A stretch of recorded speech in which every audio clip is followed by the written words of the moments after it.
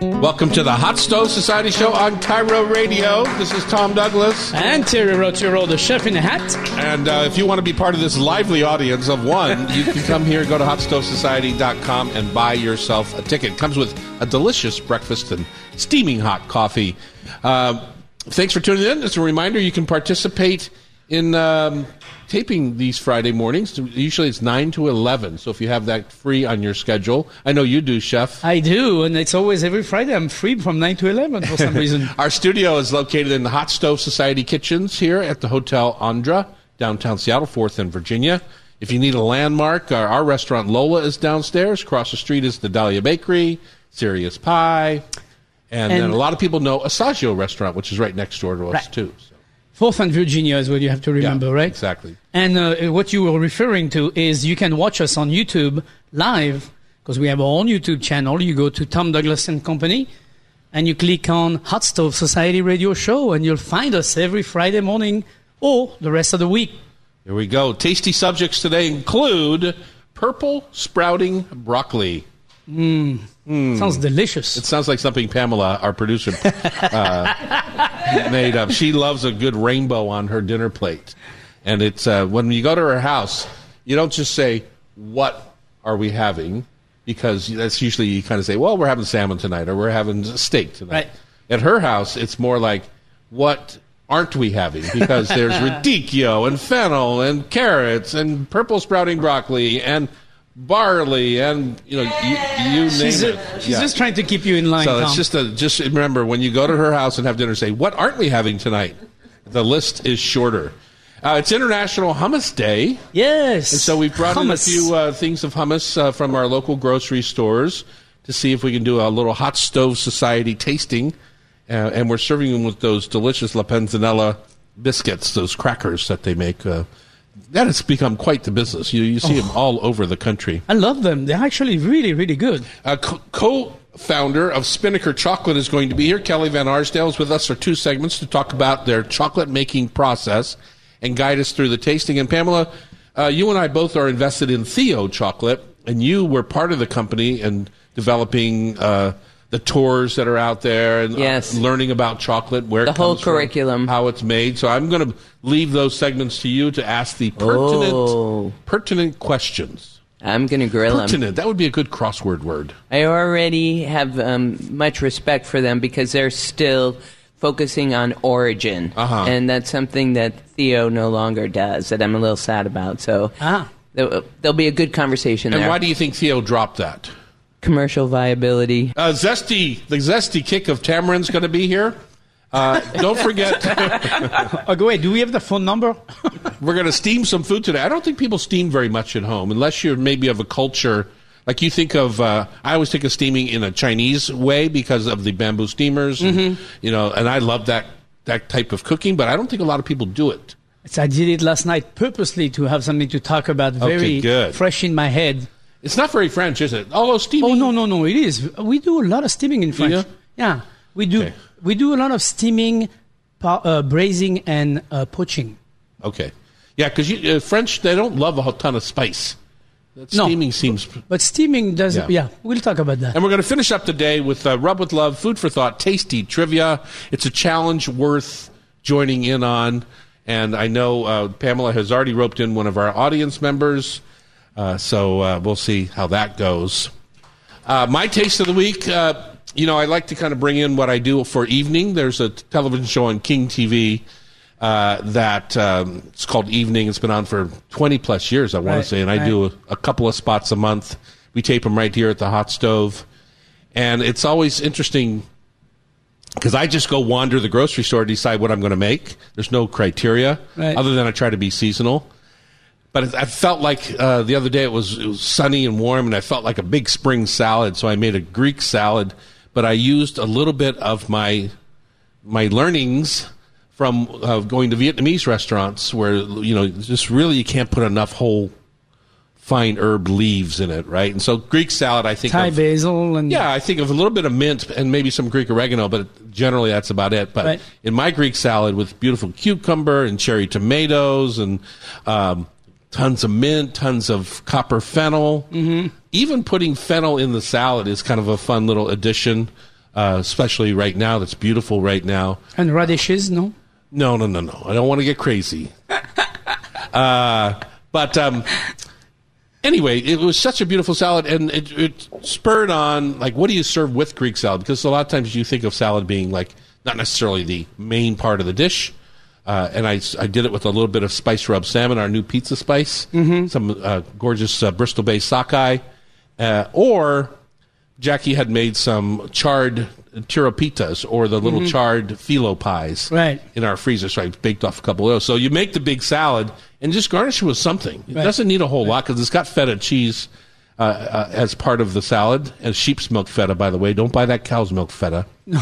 It was just a delicious, beautiful ode to spring. Personally, I would do. You don't even need to add any protein like you do. No, you don't. I mean, you could do a nice little grilled toast bread with some tapenade, olive tapenade on it, and that would be a nice complement to a nice. Especially because that dressing is so simple. It's just olive oil and vinegar, and it's all on the bottom of. Right. And you can just soak it up with your bread. Yeah. I can't wait for summer to be around the corner.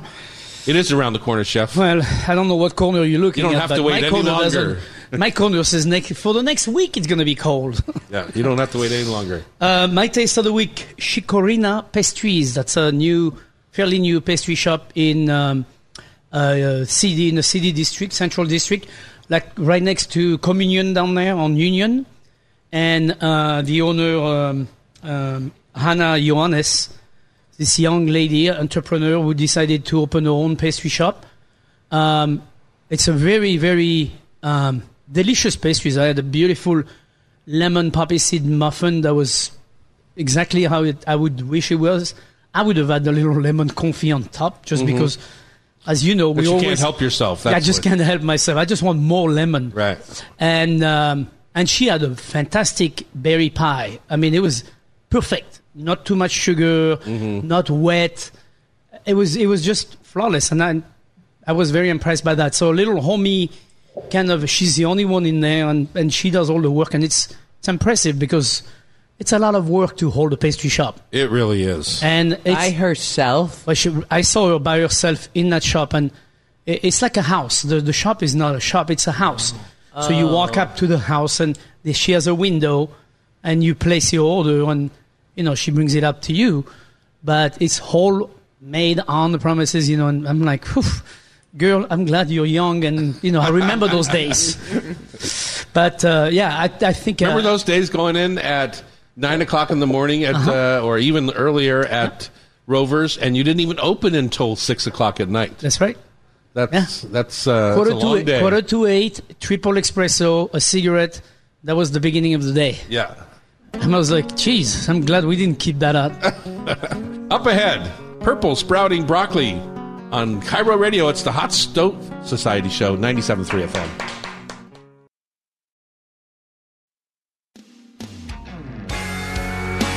And we're back in the kitchen here at the Hot Stove.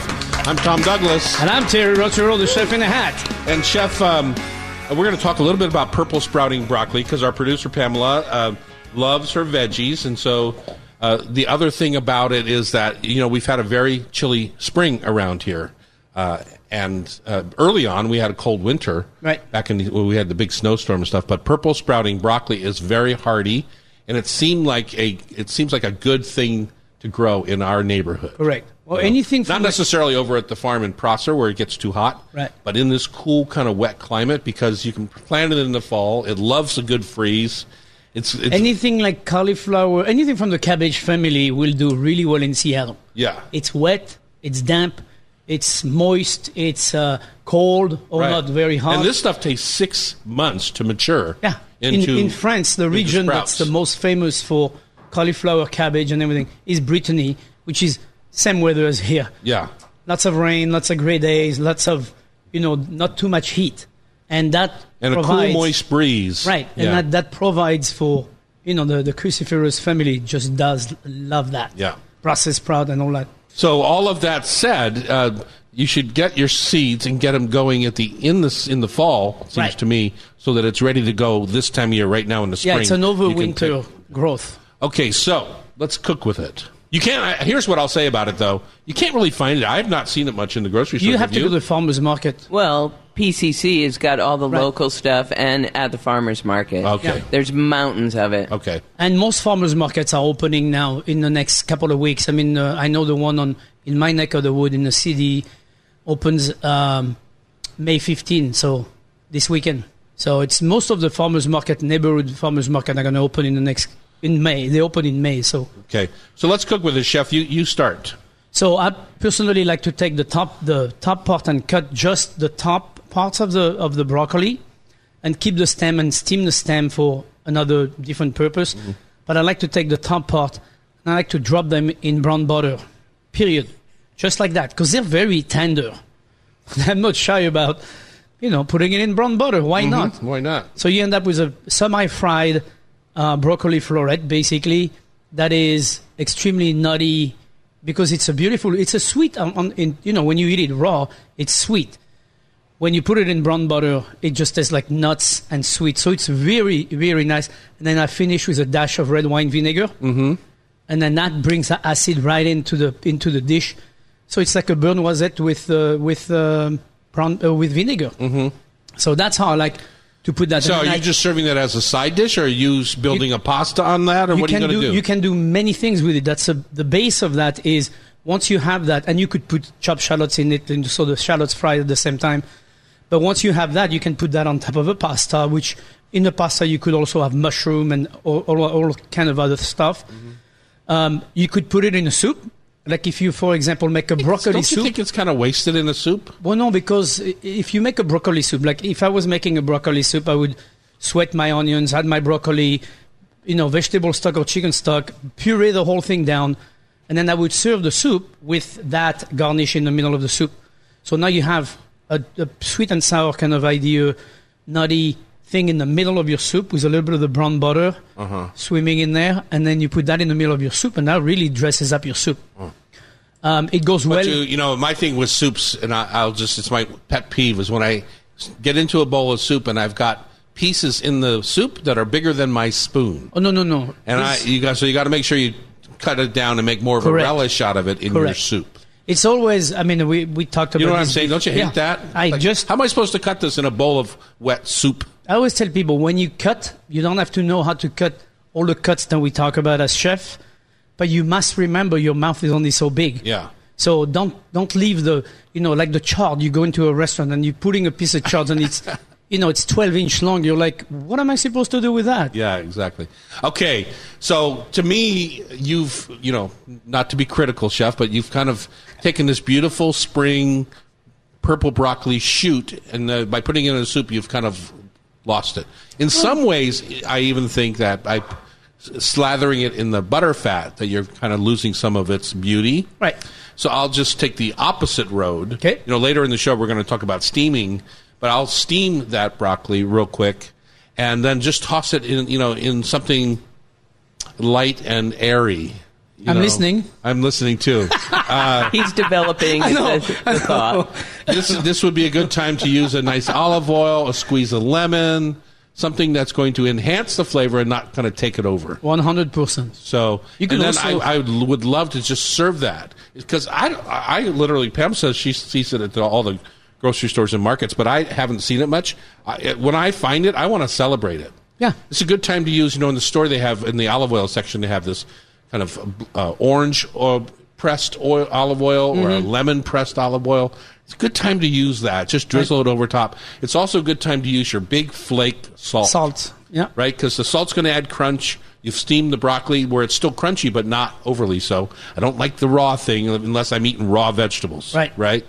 Now's a good time to use some of those lightly flavored olive oils that you spend a lot of money on, and they're so delicious, but you don't want to put them in a salad dressing because I can use olive oil and lemon juice in a salad dressing. Well, you could use the principle of a slaw as well. You could just take those florets, cut them, and then marinate them with a little bit of lemon olive oil dressing kind of idea. And then I think I just did that, chef. Well, you let it sit on the counter so it becomes more like a slaw, like it tenderizes a little bit more. And then you could put that on anything. On anything. Or by itself, right. It'd be great on grilled bread with goat cheese. Mm-hmm. Goat cheese and those florets would be delicious. But anyway, they're definitely multi-usage. I've found one extreme, you brought the other extreme, anywhere in between. I mean, you could grill them. Grill a piece of salmon right now. Let's talk about that. How do you take, I know how I do it, whether it's cauliflower or broccoli or chunks of cabbage.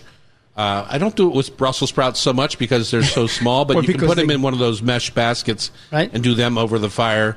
But in my mind, when you're grilling them over a charcoal fire, you kind of have to blanch them first. I like them, whether it's broccoli rabe so I like that little bit of blanch and then a hard sear rather than trying to start them on the charcoal grill from raw. Yeah. Because sometimes they're too dry. They dry out more quickly than I want them to. Yeah, those florets are pretty, they cook fast. Yeah.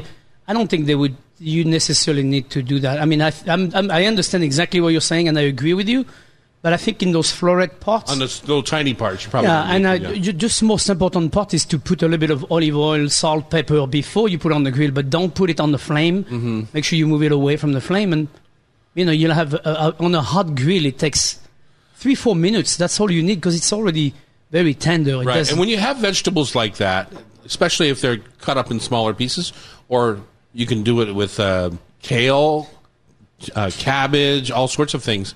Get one of those mesh baskets off from a barbecue store online or something like that, and because you can do anything. You can do ruby chard in there right over the fire, and it's as long as you've tossed it with a little bit of olive oil, it's delicious really quickly, and it brings a big pile of luscious barbecue flavor to your table. Absolutely. I think it's the perfect tool for this kind of thing, for the young floret, like these tender greens, young asparagus. I had a asparagus last night. I'll talk about this later. Super, super, super delicious. Was the asparagus good or just the way you cooked it, Chef? No, the asparagus itself was tasty. I haven't had, that was my second taste of Eastern Washington asparagus, and I was like, I love spring. Spring is... everything is tender in spring when it's so new and me too. Exciting. I'm tender. We're taping our show today on May 13th, which is National Hummus Day. HUMMUS. Hummus. I can't do it like the Israelis do it. Hummus or Lebanese or whoever does that hard thing in the back of their throat. But anyway, we're going to try a few that are in our local grocery stores and tell you what we think. On Cairo Radio, it's the Hot Stove Society Show, 97.3 FM.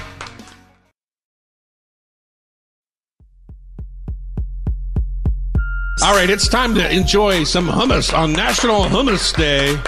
And I try to say it correctly. I was in a Jewish restaurant in Philadelphia called Zahar. Oh, yeah. And I was trying to figure out what the heck they were talking about when they, it's just that hard back of the throat hummus. Hummus. And you say it's the same hummus. It's the same as the French R. When you how you get to that sound. Yeah, it's the bottom of the throat and hummus. And then do the French R. You roll. Roturo. Oh, I see. All right, there you go. I'm Tom. I'm Thierry. He's got a hat on. I don't. It's time for National Hummus Day. And Pamela, why don't you share a little thought about the books that you brought for us? There's two. One is literally called Hummus, and it's the Hummus Trail. You know how we often say, like in Scotland, we say it's the Gulf Trail, the Gold Coast Gulf Trail or something. But this is actually a hummus trail. And where does it start and where does it end? Such an important part of the world.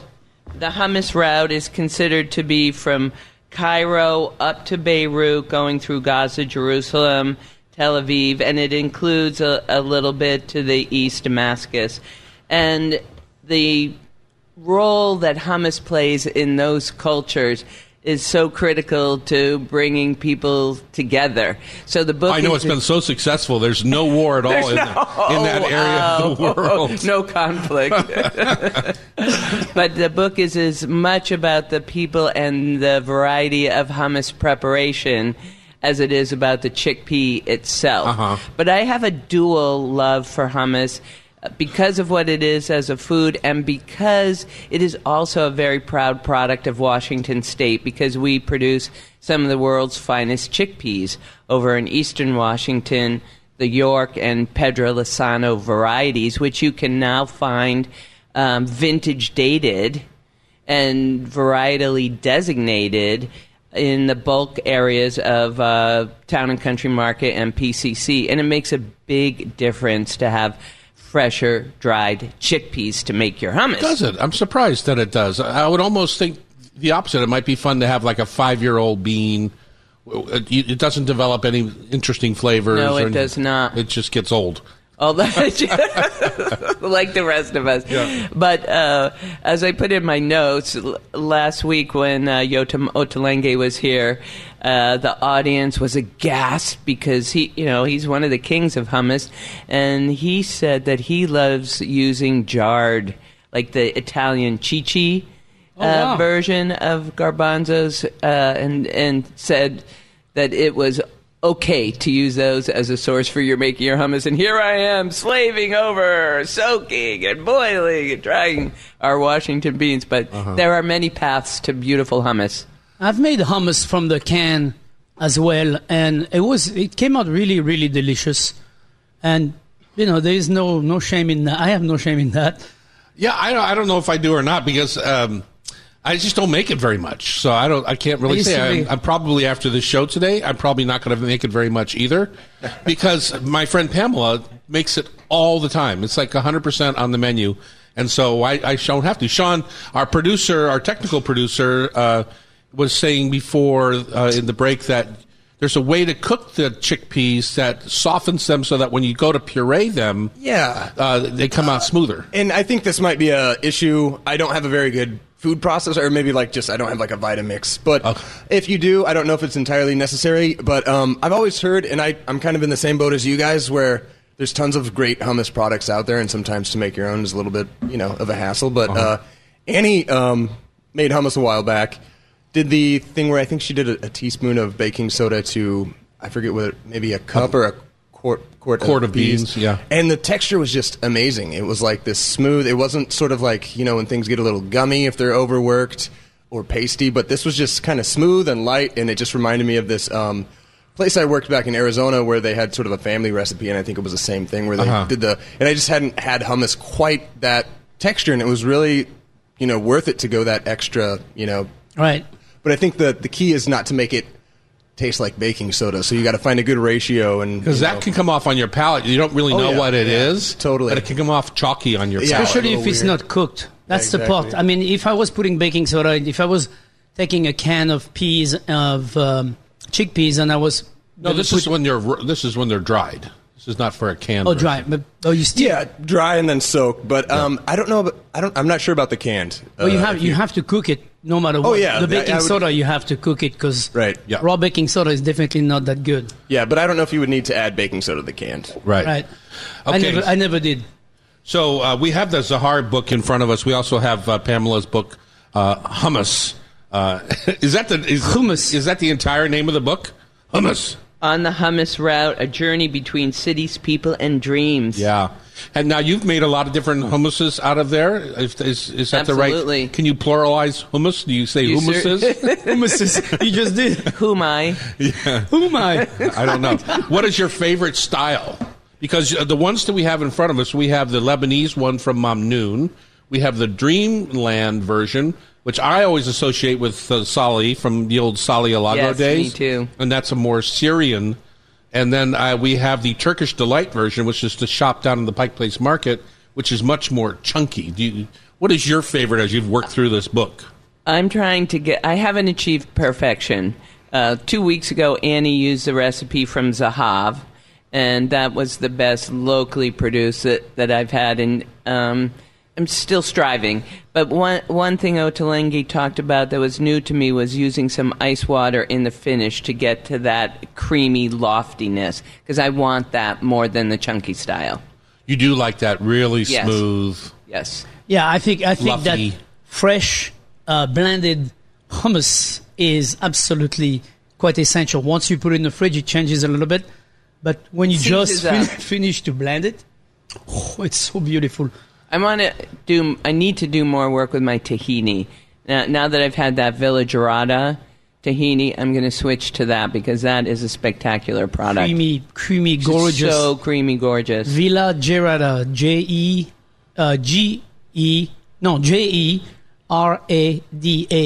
and it's Mehdi is the one who does that. Tahini's, well, there's a lot of arguments in the book about the tahini ratio, but I'm a fan. Mm-hmm. Less garlic, more tahini. Yeah. As much lemon as possible. That's what I say, as much lemon as possible. Yeah. Lemon is, I think, a good addition to a hummus. Okay, so, Chef, we have 3 types of hummus in front of us. As I mentioned, we have the one from Mamnoon, which is a restaurant up on Capitol Hill. They have a few different other joints around town. We have the one from Dreamland, which is, I want to say, like 125th and Aurora. It's in a building you would never realize that they were making beautiful baba ganoush and hummus and pitas and stuff. And then we have the one from the Pike Place Market, Turkish Delight, which is very different, very chunky. I had a whole chickpea in that one, but lots of chunky chickpeas. But very garlicky. Very garlicky, and it's my guess is a certain style of hummus. Yeah. Do you have a favorite of the ones that people can buy in the grocery store in front of you there? Well, the one from Mamnoon in the last couple of years has been my favorite hummus on the market that I have found. I've had Dreamland and I've had Turkish Delight, and it's a different style, but Dreamland, I really like Dreamland because I think it's a good vessel, meaning that I can see putting some nice lemon confit on top of that as you serve it. Mm-hmm. So you could have little crostini or crackers or even some pita bread on the table, warm, and you can spread that onto your pita and put the lemon confit right on top of that, and that would work for me. The one I like about Mamnoon is the lemon content to the ratio is perfect to me, to the hummus, and a little paprika right on top of it. I think it's paprika that's right on top of it, sprinkled on top of it, and I think that's most perfect. I mean, probably the most well-known brand out there, which we don't have in front of us today, is the Sabra, which is owned by Pepsi-Cola, and so we'll just leave that at the grocery store. It's not that it's bad product. I mean, I've eaten them many times, so I'm just saying these are a little bit more intimate. Well, these feel a lot more natural and fresh in terms of. They're probably are. The thing I didn't realize about hummus that so many people do, and when you look at the Zahar book, or Zahav, sorry, you see it kind of as a base for almost like a lunch. So, like, you have a plate with hummus spread all the way around, and then in the center, you have, like, stewed lamb, or you have a little salad of fava beans and sprouts. Roasted chicken. And I don't think of hummus being served in that way, at least in my house. I've never traveled in that part of the world. So is that something that you have seen, Pam, that you see people use it kind of as the base for their lunch plate? Yes, and as the place Sean worked, he said they had many popular dishes that way. And I love the service when you get the hummus with the chickpea in it and some the whole chickpea and some greens and the olive oil and usually it's like an herby olive oil. Yeah, that's kind of perfect. It's a great dipping sauce. I mean, you know, it's you can. I know, but it's this lunch. Yeah, it's really the hummus is looked at in my mind. There's your whole protein. Yeah, right. Yeah. Very rich, for sure. Mm-hmm. All right, we're going to come back and we're going to steam up a few things just because that's what we do. One thing I forgot to mention, there is a movie called Hummus the Movie. It's a documentary. You got to watch that. It's You're super going to make Pam cry. I'm 3 different places in the middle of Persian countries, Israel, Palestine, and I think Iran. All right, here we go. Thank you for telling me. When we come back steaming on Cairo Radio, it's the Hot Stove Society Show, 97.3 FM. Hey, Chef, we're back here in the kitchen at the Hot Stove Society Show on Cairo Radio in the beautiful Hotel Andra, downtown Seattle. And your hat is looking... You have a fresh hat? Yes, I do. Yes, your hat is looking very new today. Very fresh. Fresh and dapper. Dapper, yes, indeed. I'm getting ready for my trip to France, so... Do you remember the name of the hair gel in Oh Brother, Where Art Thou? No. It was called Dapper Dan. Here we go. Yeah, there you go. One of the greatest soundtracks of all time, by the way. Okay. Would be super fun to steam with. Put that in the background and then steam with. I got it. Yeah. Which brings us to our next segment. Yes, it does. You've seen them around. I don't think most American homes have them, unless you're American Asian of some sort. They're called bamboo steamers. They're literally made out of bamboo, and they come in layers. They have typically when you buy a stack at Wajimaya or at some grocery store, you get two layers of the steamer part and then one lid. And I always just look for a pan that they fit on top of. If you have a wok, your wok is graduated down to the bottom. So literally you can take a smaller one towards the bottom and a bigger one towards the top. And then you just adjust how much moisture you put in to steam over. It's actually a great tool to use the wok. It works really well. Yeah. And the steamer themselves, the bamboo steamers, unlike, say, a metal steamer, they actually add a little vanilla quality, like an oak barrel does when you're doing wine. They do have their own little essence about them when they get warm. Flavor. It's small, and unless you're steaming something very bland, you probably wouldn't notice it. Right. But you can smell it when you're steaming, right? Because the moisture's getting into the wood and becoming a part of the energy of the steamer.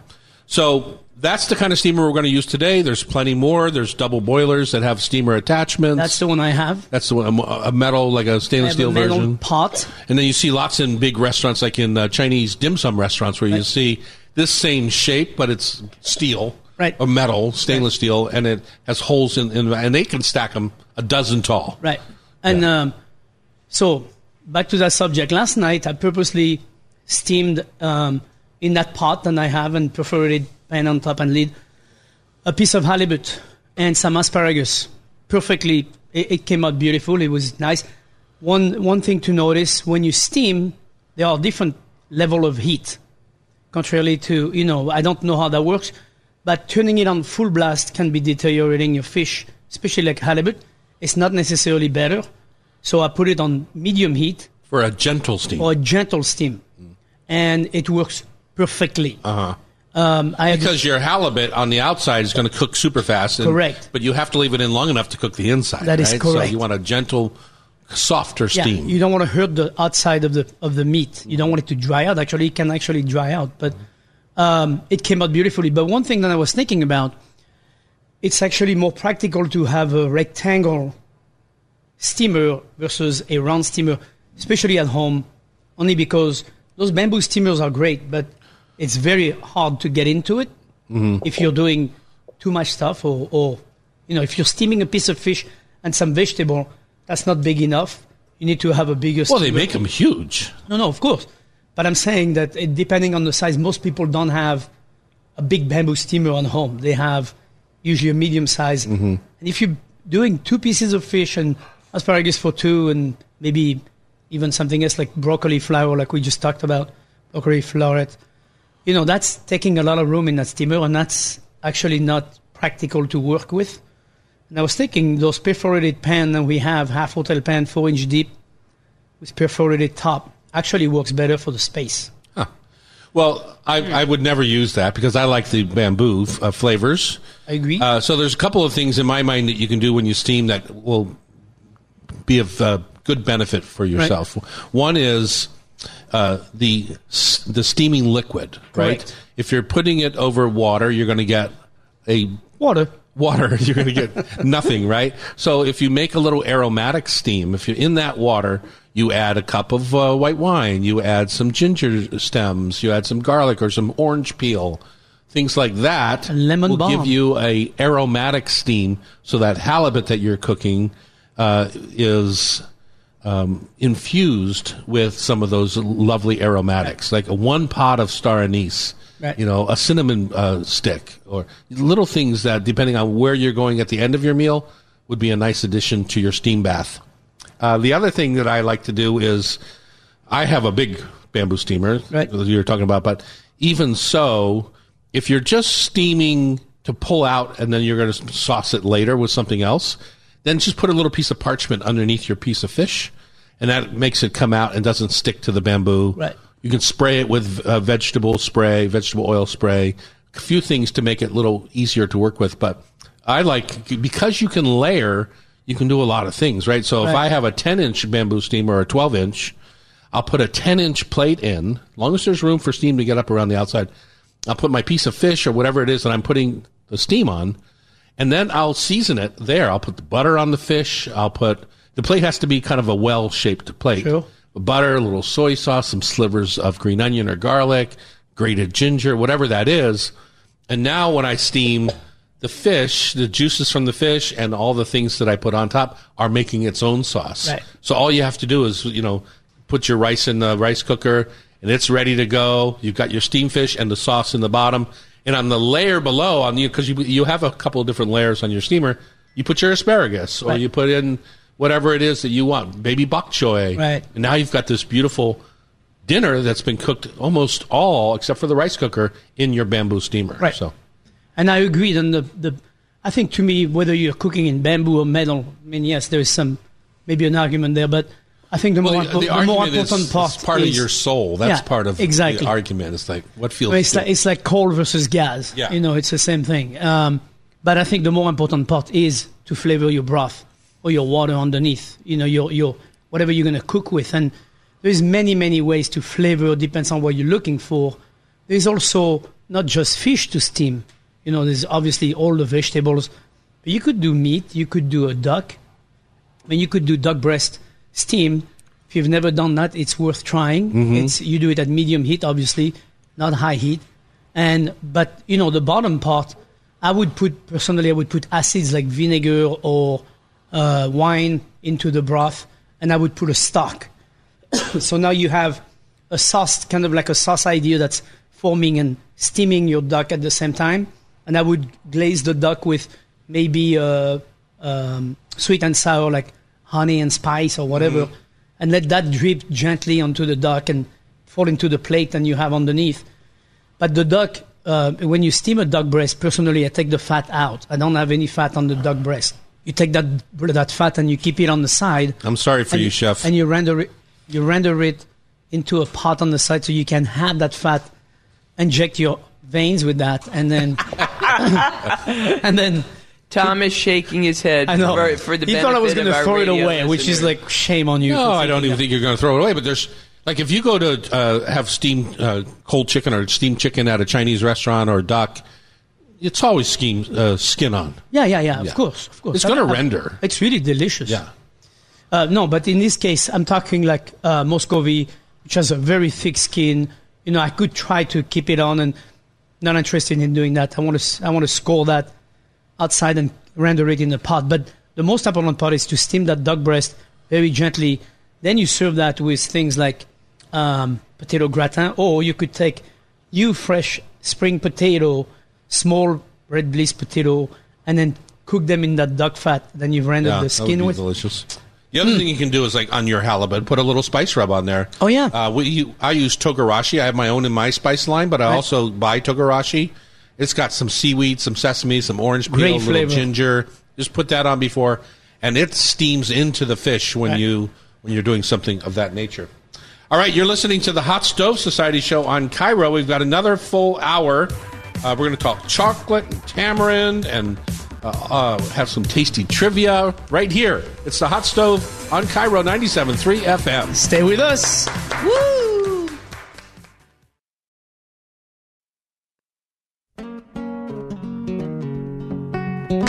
It's the Hot Stove Society show. I'm Tom Douglas. And I'm Terry Roturo, the chef in the hat. We have one audience member today, Susan. She's making a racket. We like it. And she's going to stick around for tasty trivia at the end of this hour. So she and Chef Annie Elmore, who we like to now call Edna Modes with her new haircut. She's the what do they call the devilish? The Incredibles. Yeah, but she's like the brilliant bad person. I don't know the role. Evil genius. That's right. Annie is our evil genius. Yes, she is. For the rest of the show, we're going to talk chocolate, and we're also going to talk tamarind. Chef, you brought in some tamarind. Yeah. And it's looked to me like a lot of times when you see tamarind at a grocery store, it's in a dry kind of pod. Correct. Yours was very wet, so the outside part of the pod had already been taken off. Oh, you made confit. Oh, I didn't make it. I bought it that way. Oh, okay.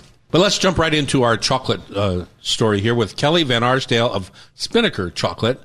He's going to tell us about the defining characteristics of your process and your cacao sourcing. And Pam, just as a disclaimer, you and I early on invested in Theo Chocolate. You worked there for, I don't know how many years. 5 years. I was an investor and happy to say never got a penny back. I did. I'm still an investor. I am so too. there. I am still an investor. Oh, good. I'm glad you kept some money in. Yeah. But anyway, you enjoyed your time there, and you learned a lot about chocolate. So it must be exciting to see Kelly come in. I know. And he's got a chance to do it in a less harrowing way than what happened to us at Theo. I don't know. Yeah. So Kelly, let's talk about that. You know, what your dreams were to kind of start this business, where you started, where you got your background, and then in the next segment, we'll do some tasting. Sure. Yeah, absolutely. So we actually never really intended to start a business. It actually started as a hobby. It was my brother's hobby. And he started at home, started in a kitchen, and then he needed to build some equipment. And I'm pretty good with my hands, so he kind of enlisted me to help out with that. And then one thing led to another, and it turned into an obsession. We filled our whole garage with equipment, and I guess during the pandemic kind of realized, okay, maybe we should make this a real business. Maybe there's a business there, yeah. Yeah, exactly. We were sharing chocolate with friends and family, and, you know, of course, friends and family always say nice things, but we pretty much had a universal reception, like, you guys should probably be selling this. Right. So that's how we finally And how did moved. he get the passion for it? I mean, did he like Snickers bars when he grew up, or what the heck? Because that's a big commitment. No, he likes French chocolate. Yeah, he's a purist when it comes to chocolate. He really likes his deep, dark chocolate. I think part of it was because we were living in San Francisco, and so Dandelion, when they started up in San Francisco, we got to watch them kind of grow firsthand. They actually went to Google, and he's a Google employee, so I think he got to meet them there and see how they were making chocolate at home. And then, of course, Scharfenberger also started in the Bay Area, so that was kind of a big inspiration for him also. And I think he just kind of got excited about it. I know for me, the reason we got excited about, I guess, cacao in general is just because it's such an interesting and cool crop, and it's fascinating how it's grown and fermented and things like that. So interesting. Yeah. Pam, you and I go to Hawaii every year, and you drug us up the hillsides there in Kona, up the hillside of Mauna Loa, to look at some of the cacao plantations up there. How did you get your passion for it? I was intrigued by turning an agricultural product into something that brings so much joy to people. But I didn't know what I was getting into, because I also started getting into the deepest, darkest way to consume cacao, and now can't eat candy because I want the chocolate characteristic, the bean characteristic. And I was never skinnier in my whole life than when I worked at a chocolate factory, because I was living on nibs. And so I was high from the theobromine, running around at the top of my lip. But I was telling Tom and Terry earlier, when we started Theo, we were concentrating on origins, but now it has turned more into a candy company. So that's why I'm so excited to hear about you, because you're still focusing on origin. Yeah, absolutely. Yeah, we do focus on origin. We pretty much only make single origin. We've experimented with some dual origin stuff, but pretty much everything we have right now is all single origin, which is super fun because the characteristics are totally different from one origin to the next. So have you moved out of the garage, or are you still in the garage? Yes. No, we moved out of the garage. Okay. Yeah. I'm just checking. Yeah, we moved. So we had everything in a garage in San Francisco. We moved up here during the pandemic, and when we moved up here, we found a space. So I live over in Wedgwood, and we have a space in Ravenna, so pretty close to. Okay. If you know that like little stretch up behind U Village where there's Mio Posto, and then we're right in that stretch. So we've got a little production area there. That's where we make everything, and then our little retail store there as well. And you get all your culinary concepts from the Wedgwood Broiler, no doubt. Yes, that's right. Yeah. You know, I actually haven't been to the Wedgwood Broiler You yet. haven't? It's on my list, but we haven't gone there. It's a classic. That one over there loves the Wedgwood Broiler. Okay, well, we're going to have to go. One of my really good friends keeps telling me I have to go. So Salad bar comes with dinner. Just saying. You know, it's more a bar than a salad. Chef, you remember when chocolate became like big in our restaurants? You know, it was a hot thing for a while.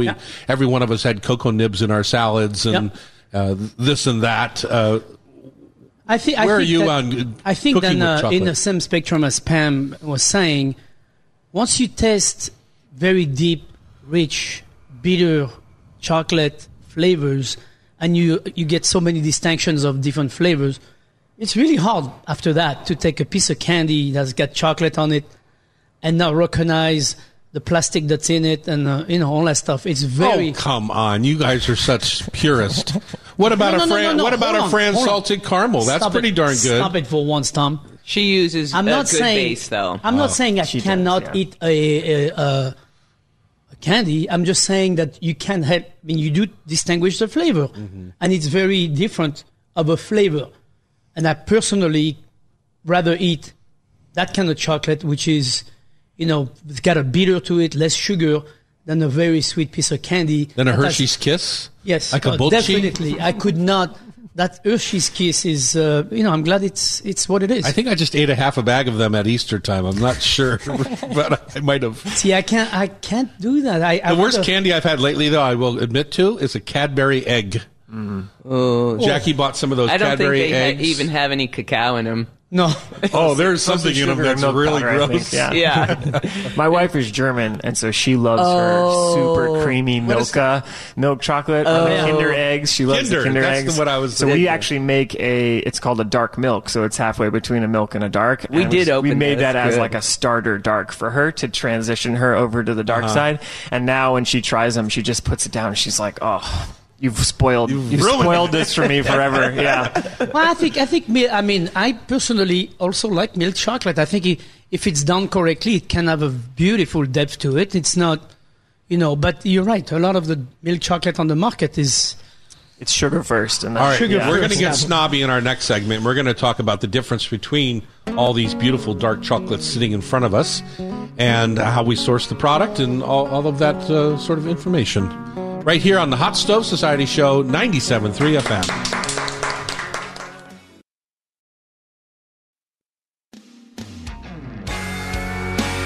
We're back in the kitchen here at the Hot Stove Society Show, 97.3 FM. And I want to say one thing. You finished the last segment by saying we're going to snobbying into the taste of chocolate. We're just educating ourselves. I think it's very ourselves. For 25 years ago, when you go to the chocolate aisle in the supermarket, it was not an issue. It was very simple. Today, it's a little bit more complicated because there are some really, really, really excellent or very pure chocolate and some not so pure. So it's actually just like wine. 25 years ago, there was only Gallo, white and red. Now there is a million different wines. So you're exaggerating just a little bit, Chef. Well, a bit. You know what I'm saying. I'm trying to paint We're welcoming picture. back to this segment Kelly Van Arsdale of Spinnaker Chocolate right here in Seattle area. We're out of the garage and into a real manufacturing facility. Congratulations. Thank you. We're making a business out of this. Congratulations. Thank you. And we talked about the difference in the last segment between where Pam and I started at Theo, where it was about fair trade, origin-based chocolating, making sure that everyone was taken care of, and how that kind of morphs when you're, as a company with shareholders, trying to make money. Yes. And that's difficult, and you make some decisions that... I'm not unproud of Theo Chocolate. It's just a different company than where it started. What is it now, 15 years ago, 20 years ago? About right. Yeah. So I'm still a shareholder, so I'm proud to be, all that sort of thing. So let's talk about your bars here now. We learned a little bit about you and the company. And so what do we have in front of us? I'm salivating now because I have so much chocolate in my mouth. So we have 5 of our bars. All of our bars are single origin. So that for us, when it says 70%, just means 70% nibs and 30% sugar. So we're a 2-ingredient base chocolate maker. Obviously, the ones with sea salt and bourbon, that's extra ingredients. But for all of our bars, we start out with just the 2-ingredient base. We try not to add anything extra. So no vanilla, no other flavor additives. We just want you to taste the flavor of the origin itself and see that distinction side by side with the other flavors. How much of the flavor of the origin is in your head? For example, you had to start with the Uganda, 70% Uganda. And the first thing I thought of was wild. It was like a wild Serengeti kind of in my mind flavor. It had aromas and things like that. So I don't know if that's just because I read the word Uganda. I've never been to Uganda. What do I know about it? It's interesting. And then we go right into the Belize. So take us through the ones we have. Yeah, so I can kind of go through the flavor notes for each one, and maybe you guys can tell me if you tasted some of that. So for the Uganda, we do think of it as a little bit wild. It's definitely got a little floralness to it. Yeah. A little bit of sweetness and fruitiness, but it's on the darker, fudgier side of the bars that we make. But it's bright. The flavor is bright. Right off the bat, it's very bright. Yeah, and it kind of changes. That's the fun part about that bar is like over the course of the time that it's in your mouth, it changes flavor dramatically. Which is really cool. And then side by side with the Belize beans are just this sort of almost, we describe it usually as like a blueberry fruit flavor, and it kind of hits you right at the beginning, and it's quite fruity and quite nice, but not overpoweringly fruity. Yeah, I thought it was more tame for sure. Yeah, and then the Madagascar is probably the fruitiest that we make, and it kind of starts off mellow, and then at the end there's this burst of red tart cherries. I mean, I thought there was, that's exactly what I thought. Then there was dark, dried cherry in there. Yeah. I couldn't believe it. I was like, that's cool. Yeah. And then I thought it was really interesting. You had us taste the Madagascar with sea salt right next to the Madagascar, and it really lets you know what salt does to your palate, right? Yeah. It does perk things up. Yeah, absolutely. Yeah, it changes the flavor quite a bit. It becomes a lot sweeter and obviously saltier, but it definitely changes the flavor quite a bit. And of course, salt and chocolate pair very well together. So that one's my personal favorite bar. I love our Madagascar because I think that's probably the first chocolate that I had as a single origin where I realized, okay,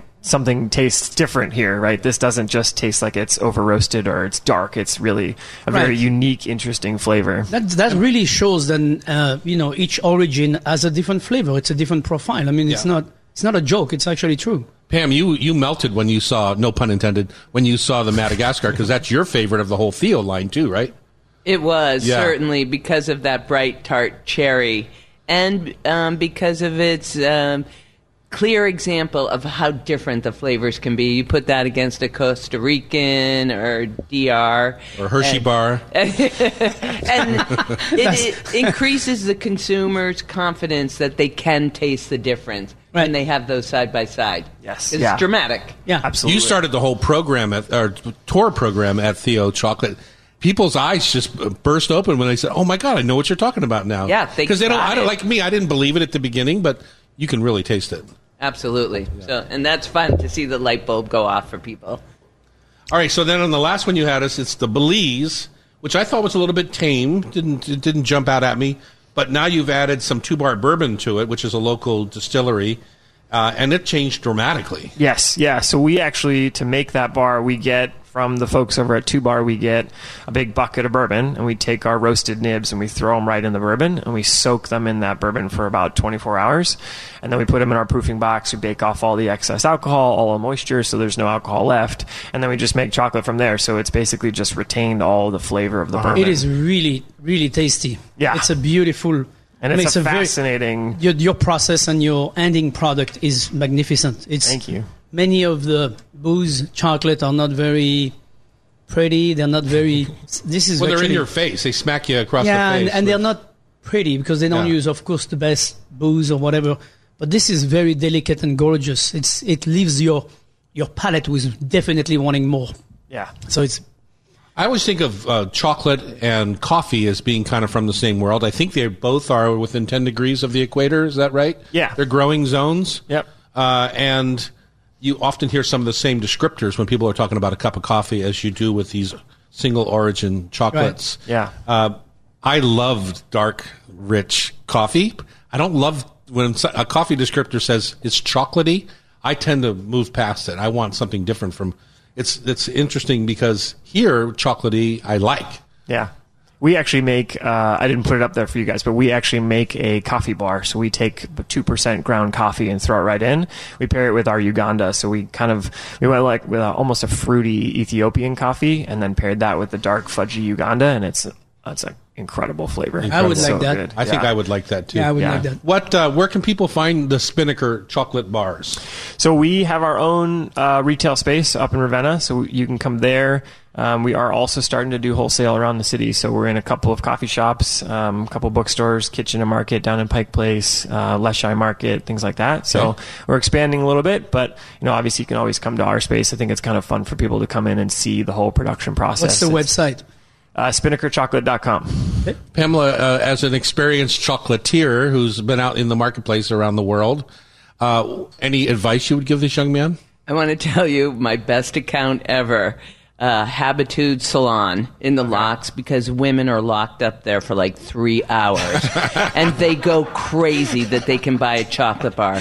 So go after some spas and hair salons. Okay. But that's of a course, really great idea. I spent my first 5 years with Theo traveling to all the natural food co-ops around America. Yep. And her people, by the way, those are her people. They're my people. But of course, that is where consumers go to look for this kind of product. So I love the food co-ops. Congratulations and keep the integrity because it's absolutely magnificent. Thank you. Don't Really become a candy. Oh my. Thank you, Kelly. Thank you, Kelly. Thank you so much. SpinnakerChocolate.com. So go out and find some and eat some and have fun. Next thing you know, he'll be doing tamarind chocolate bars. Yeah, I can't wait to see that. That would be good. You think? We can try. We're going to talk tamarind next here on the Hot Stove Society Show, 97.3 FM.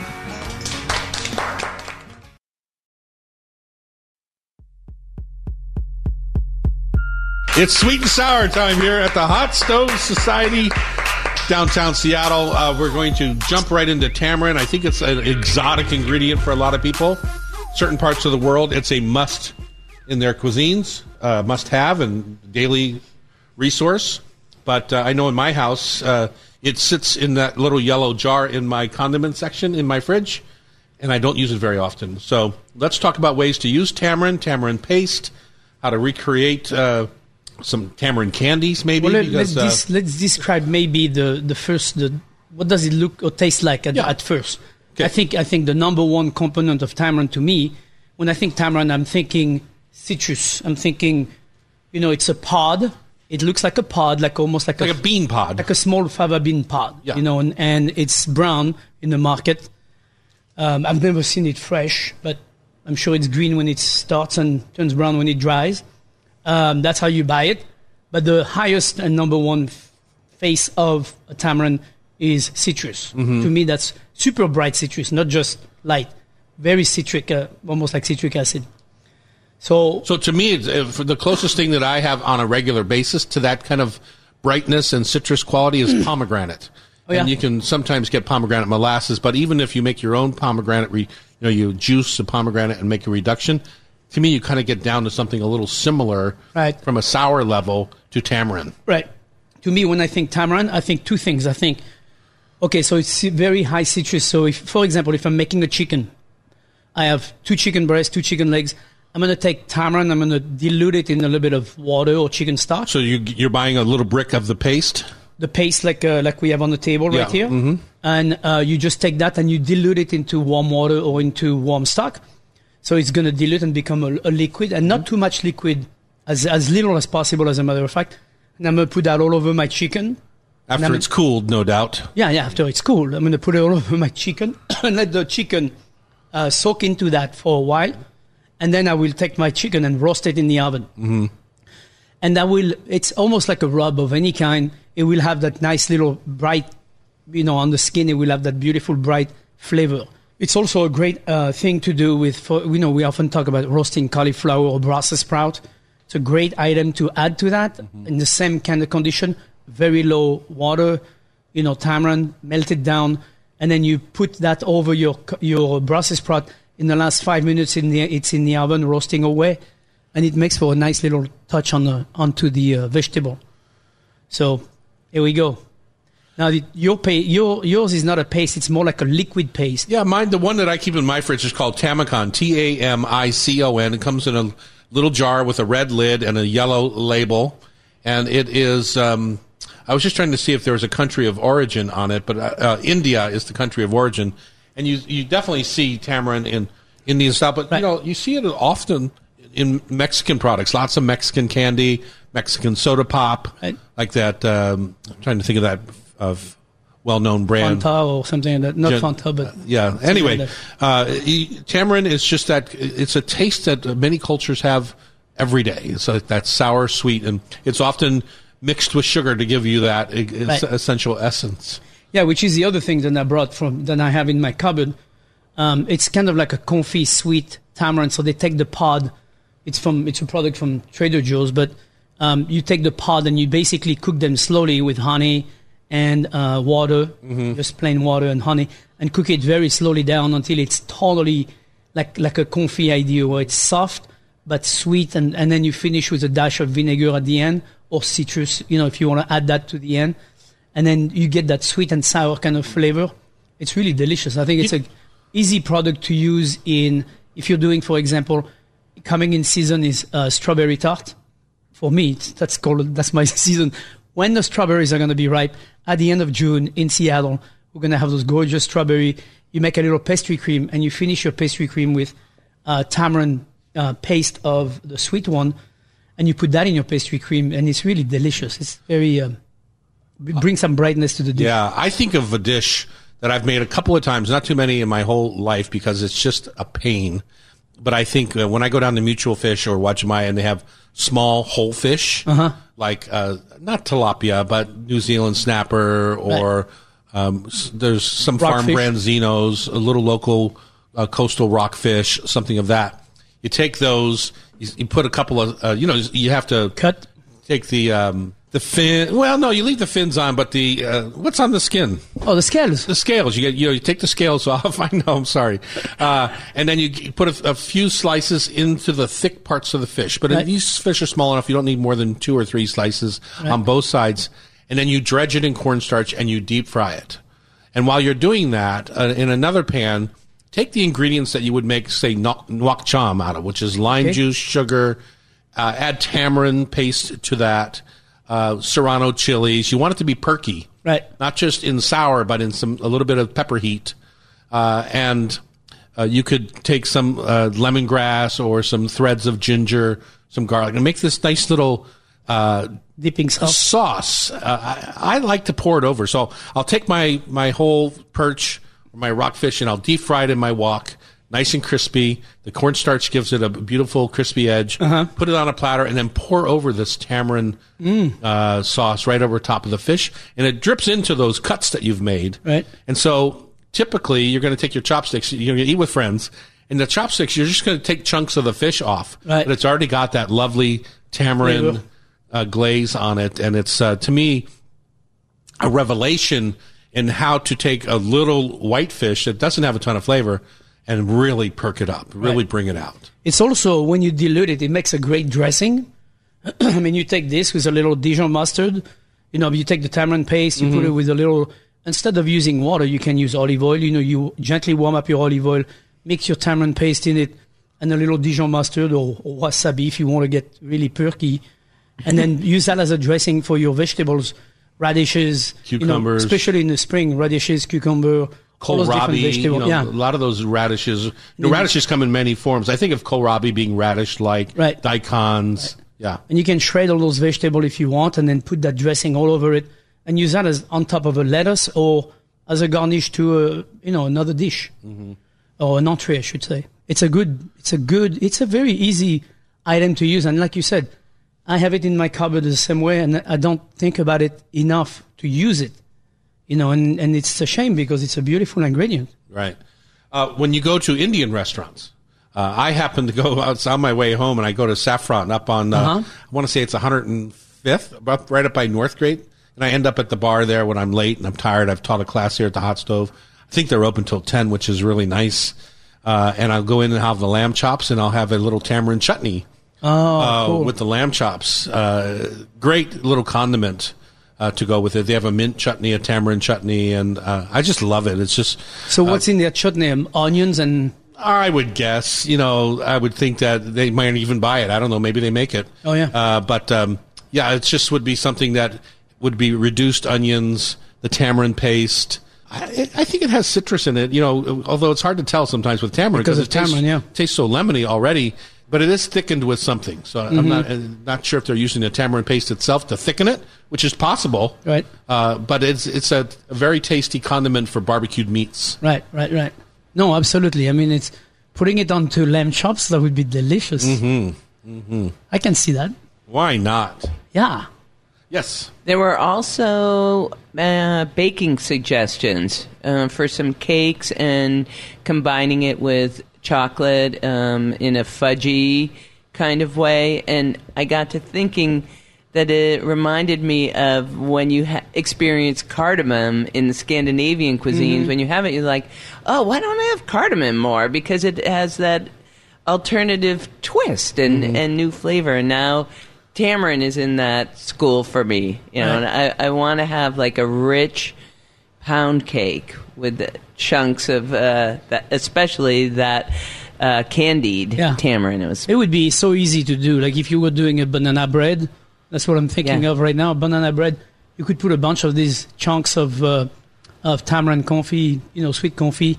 That would be delicious in there. And you said you bought that at Trader Joe's? Yeah, I've had that for. Honestly, it's a bag. It's twice as big as this. I probably have this for 2 years. Mm-hmm. Time to use it. Well, I use it, but it's pretty potent. It's rich. Can't use the whole thing. But rice pudding is another place where I was thinking, you do a nice rice pudding and you put chunks of that in there. Oh, I would love to see if that melted down, like when you made the banana bread or the rice pudding, if it's hot rice pudding, if it melted down like little chunks of toffee would or caramel. Where in ice cream, it won't get hard like toffee. It won't get soft like that when you're. But I think it would be soft by the time it's finished to bake because it's already soft on its own right now because it's cooked. Right. So it would make like a little pot dot into your bread. So that would be good. I think that would be super fun. Yeah. Okay, it's time for Rub with Love Food for Thought Tasty Trivia coming to you here next at the Hot Stove Society Show, 97.3 FM.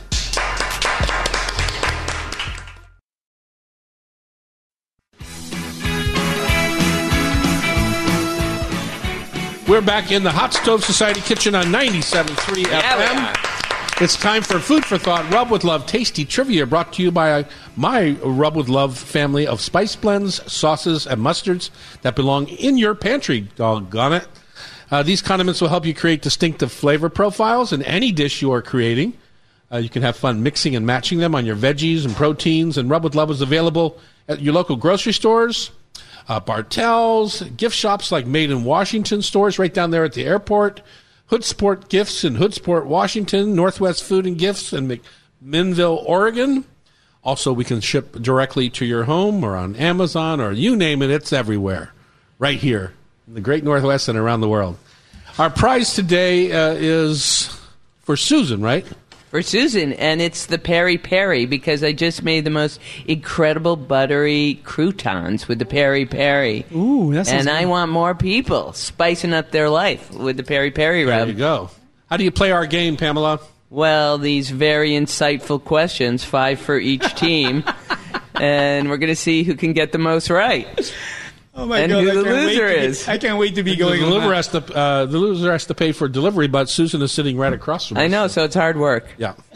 Susan is being joined by Annie Elmore, one of the chefs here at the Hot Stove Society, and the alter ego of Edna Mode, the incredible. Yes, please. Evil Gotta get you the glasses, right? Evil genius. She is she's a genius, not too evil. No, all right, she's Terry most kind. Yes, go ahead. You're going first today. Okay, go ahead. Which type of chocolate has the same name as a mushroom? Okay, same as a mushroom? I would say enoki. Yeah, chocolate. I mean, something like that. No. It's more like a kind of chocolate. A version of chocolate. Oh. A version of a candy. That's the same name as what? A mushroom. Oh. Truffles? Yay! Number 2. I was going there, don't worry. I was slowly but surely going there. This one's funny. True or false? Tamarind exhibits laxative effects due to its high quantities of malic and tartaric acid. Absolutely. It's true. Don't eat too much. Yeah, don't go too crazy on the tamarind. Well, actually do. It's good to clean up once in a while. Number 3. Cheesecake is believed to have been served first at an important worldwide athletic event. What event was that? The Olympics. How did you know that? But everybody knows that. Nobody knows that. You're 3 for 3. This is a strong start. Garlic helps to prevent heart disease as it helps to lower the level of what? Dracula. In our blood. Dracula in your life. White cell. Cholesterol. Oh, that too. Because that wouldn't be good if it glow down your white cell. You'd be going, wait, I'm dying. What's going on? You didn't get that one. No, I did not. Number 5. What fruit family do plantains belong to? I know this. Yes, you do. It's not lilies. It's not dahlia. It's, what's that? Oh, my God. What's that fruit that we eat? What do they look like? Okay, what is I'm not it? remembering it. Bananas. I guess the French don't eat many plantains. No, I eat bananas every day, though. Need that potassium. Yes, great source. Susan and Annie. Number 1, which continent is the largest producer of cacao? The North Pole. That's my help. I'm just kidding. Where do they grow the most cacao? Which continent? We're going with Africa. You are correct. Correct. Number 2, true or false? Hot chocolate was a popular drink for Mayas and Aztecs. True. 2 for 2. True or false? In homes and temples, tamarind pulp is used to polish brass shrines, lamps, and utensils. We think true. It is true. It's true because there's so much acid. There's so much acid. You guys are brilliant. I use it to clean my car, my tire. What do you call that? Tamarind paste? Yeah. What country is currently the largest producer of tamarind? Thailand? India. India. Yeah. Well, Close. So which one? It's India. She said Thailand, of course. What did you say? It's done. It's done. I know. India. Well, she said Thailand first, but here it is. No. All right, We're giving it to I him. was deferring You're to you. giving it to them. I'm giving it to him because Susan got it. Yes. And your final one, and you can nail this 5 for 5. Which vitamin is the only one that you will not find in an egg? In an egg. Like a big green egg? Like a charcoal?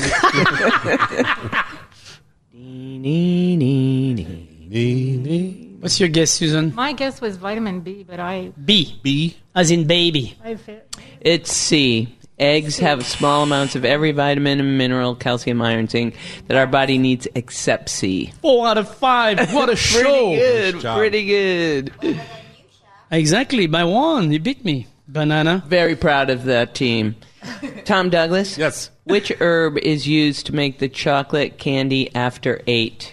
Mint. Yes. Number 2, is tamarind pulp edible? Pulp? Yes. Yes. The hard green pulp of the young fruit is edible, but considered by many to be much too sour. 3, what is the most common food allergen in the United States? I'm going to go with nuts. It is nuts. 3 for 3. But nuts aren't peanuts. Peanuts are legumes. Just saying. Thank you for clarifying. What family is the That's an extra point right there. popular Mexican food nopales in?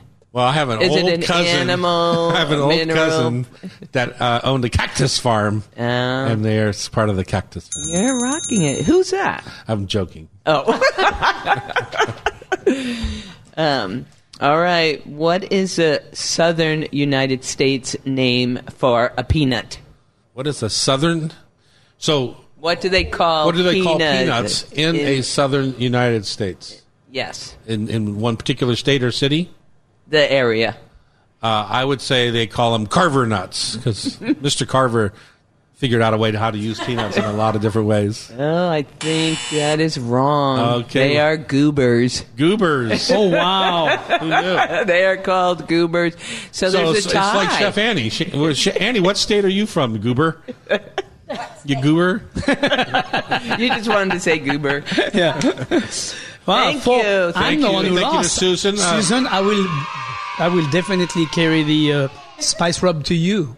Thank you so much. Not Thank only you, do I get to buy the Susan. spice rub, but I get to have it delivered too. Yes. You're listening to us on Cairo Radio, of course, Hot Stove Society show. The show is produced by Pamela Hinckley and Sean McFadden right here in the studio, and our editor at Cairo is Sean Don't Call Me Dottore. And remember, if you miss any episode of our Hot Stove Society show on Cairo, you can listen via podcast. Just subscribe with your favorite podcast app. Thank you for listening, and don't forget, use tamarind and steam your fish.